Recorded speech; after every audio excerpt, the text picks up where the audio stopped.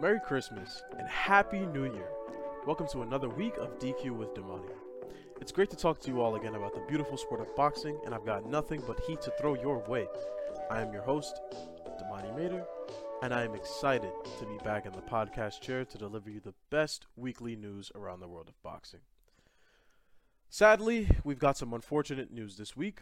One half of the Charlo brothers, the undisputed king Jermell Charlo, has had to pull out of his title defense against Tszyu due to injury.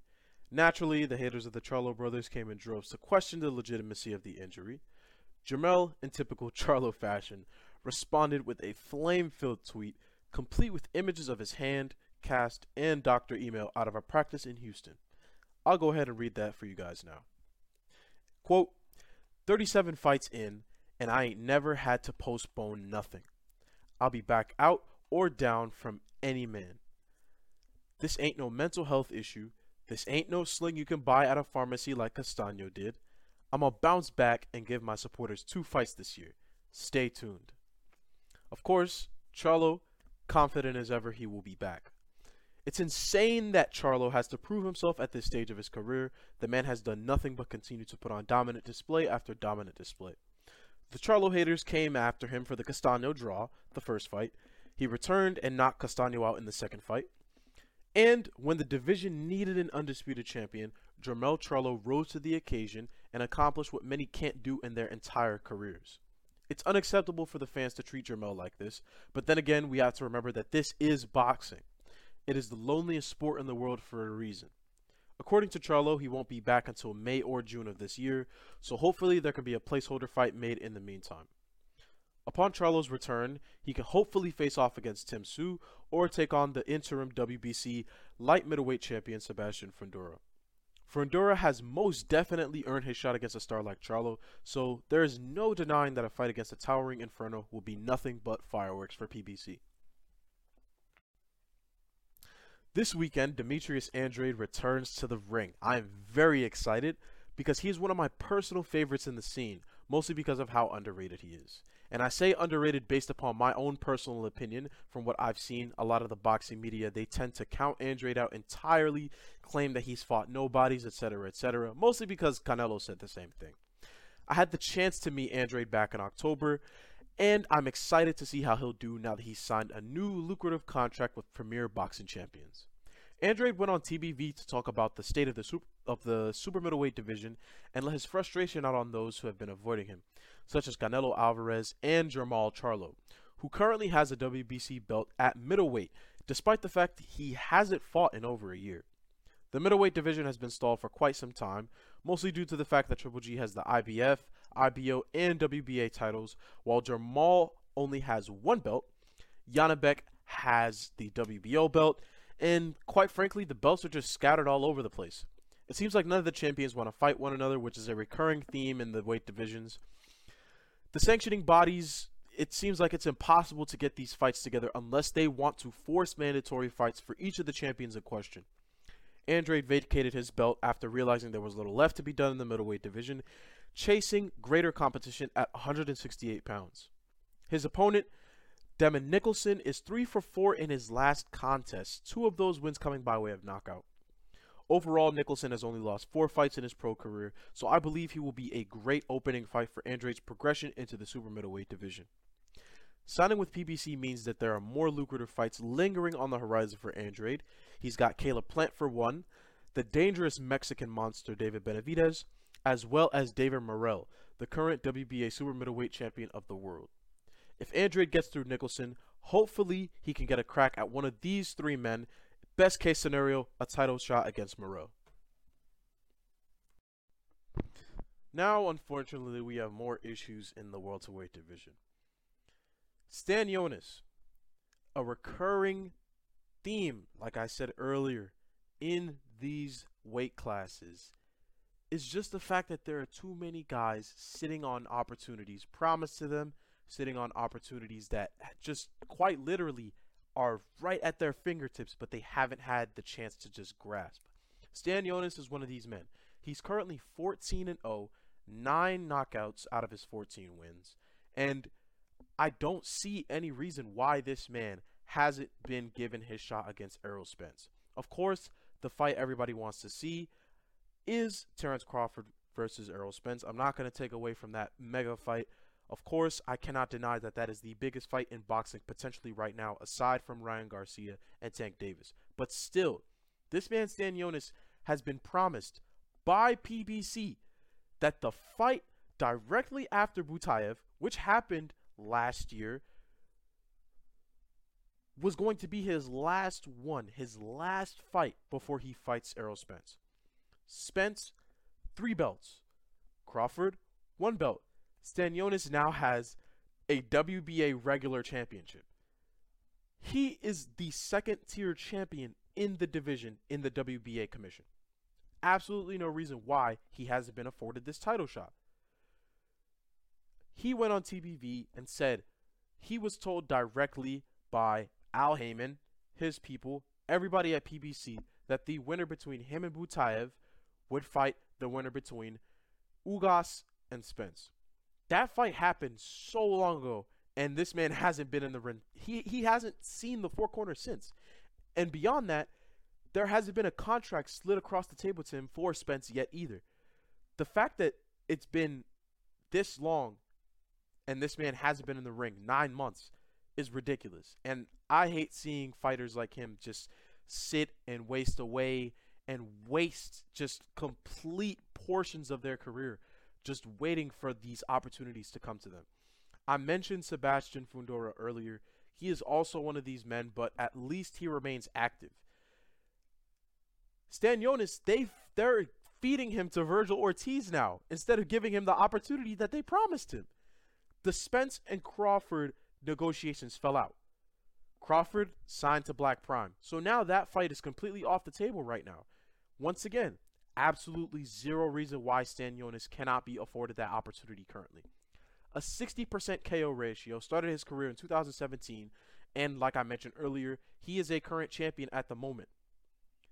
PBC has a long history of doing this to their fighters, and I, for one, believe that they need to completely reform their way of doing things.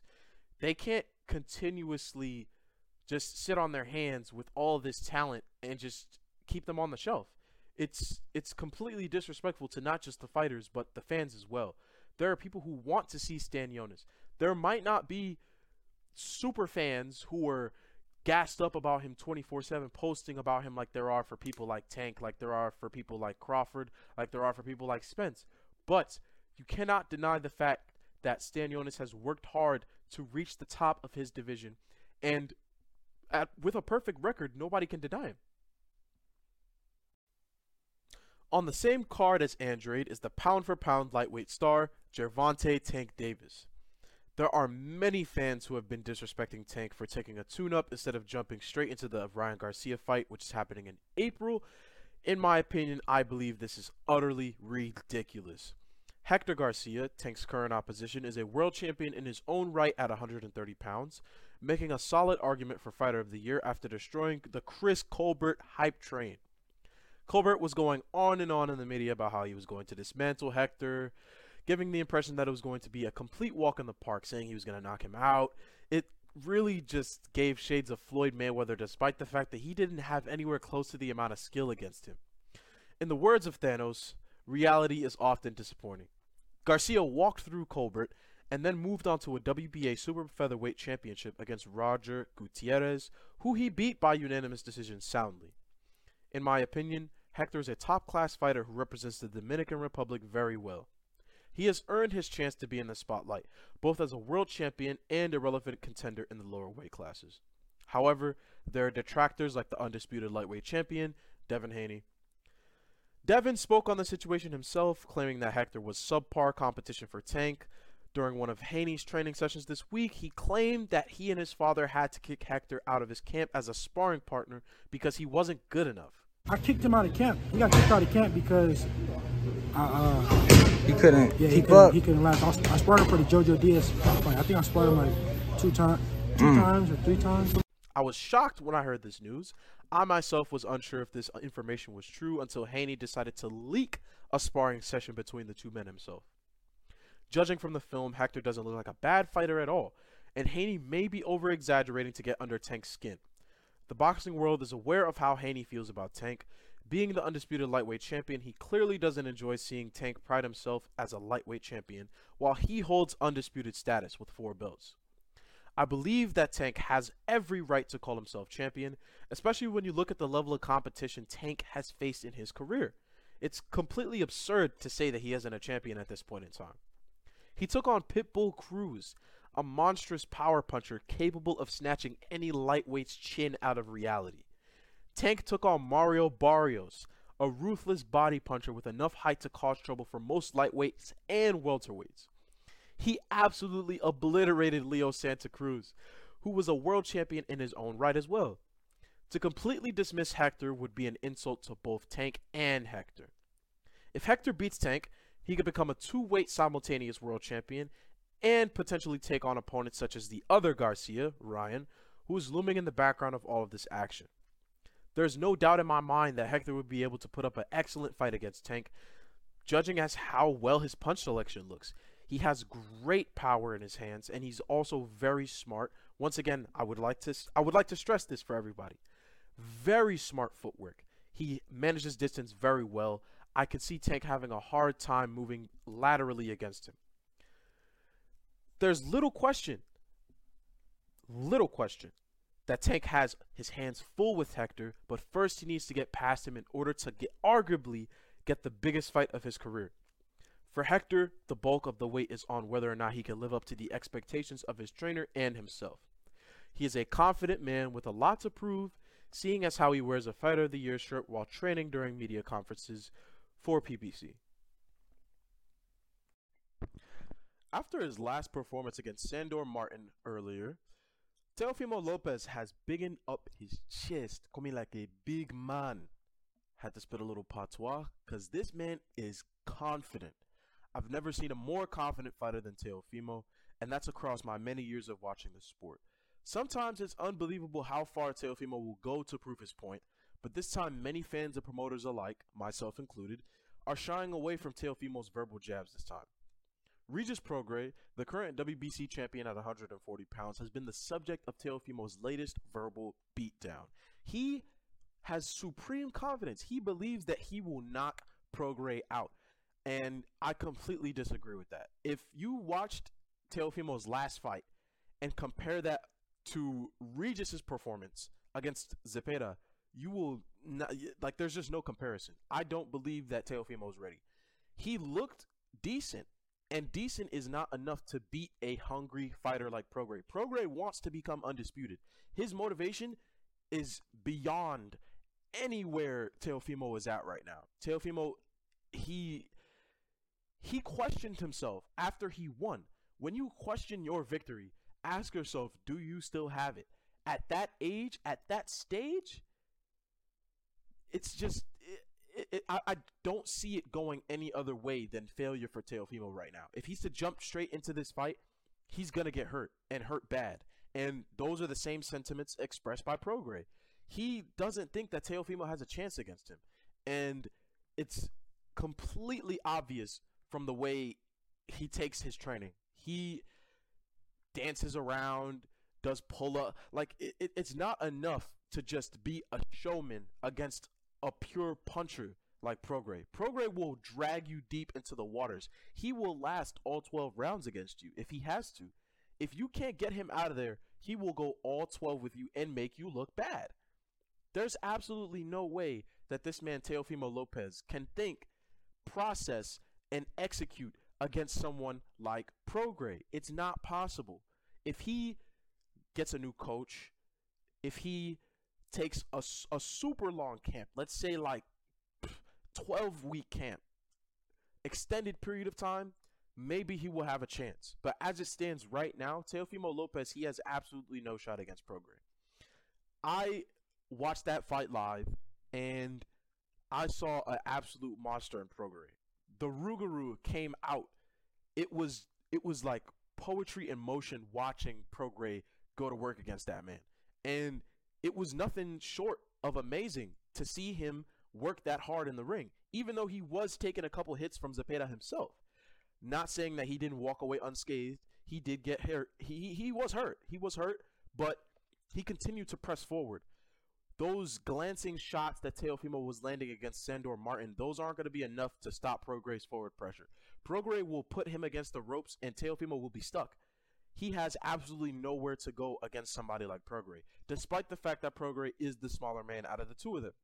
It's just not possible to fight the way that he's been fighting these last two fights and take on Prograis. It's just not possible. It's not enough. And if it goes all 12, I don't see him winning. I see him losing by unanimous decision. All in all, I'm very excited for this weekend's matchups. I can't wait to see Andrade deliver a knockout victory. I am hoping that he does. Can't wait for Tank to get to work against Garcia, as well as all the undercard fights. Please do not skip those guys. Make sure you catch the undercard. I'm pretty sure that PBC, they stream a lot of their undercard fights on YouTube prior to moving on to the main card, so make sure you hop on that YouTube live stream. I am your host, Damani Mater, and thank you for tuning in to another week of DQ with Damani. Once again, please enjoy the fights this weekend. If you're going to drink responsibly. Merry Christmas and a very happy New Year to you all. Stay safe.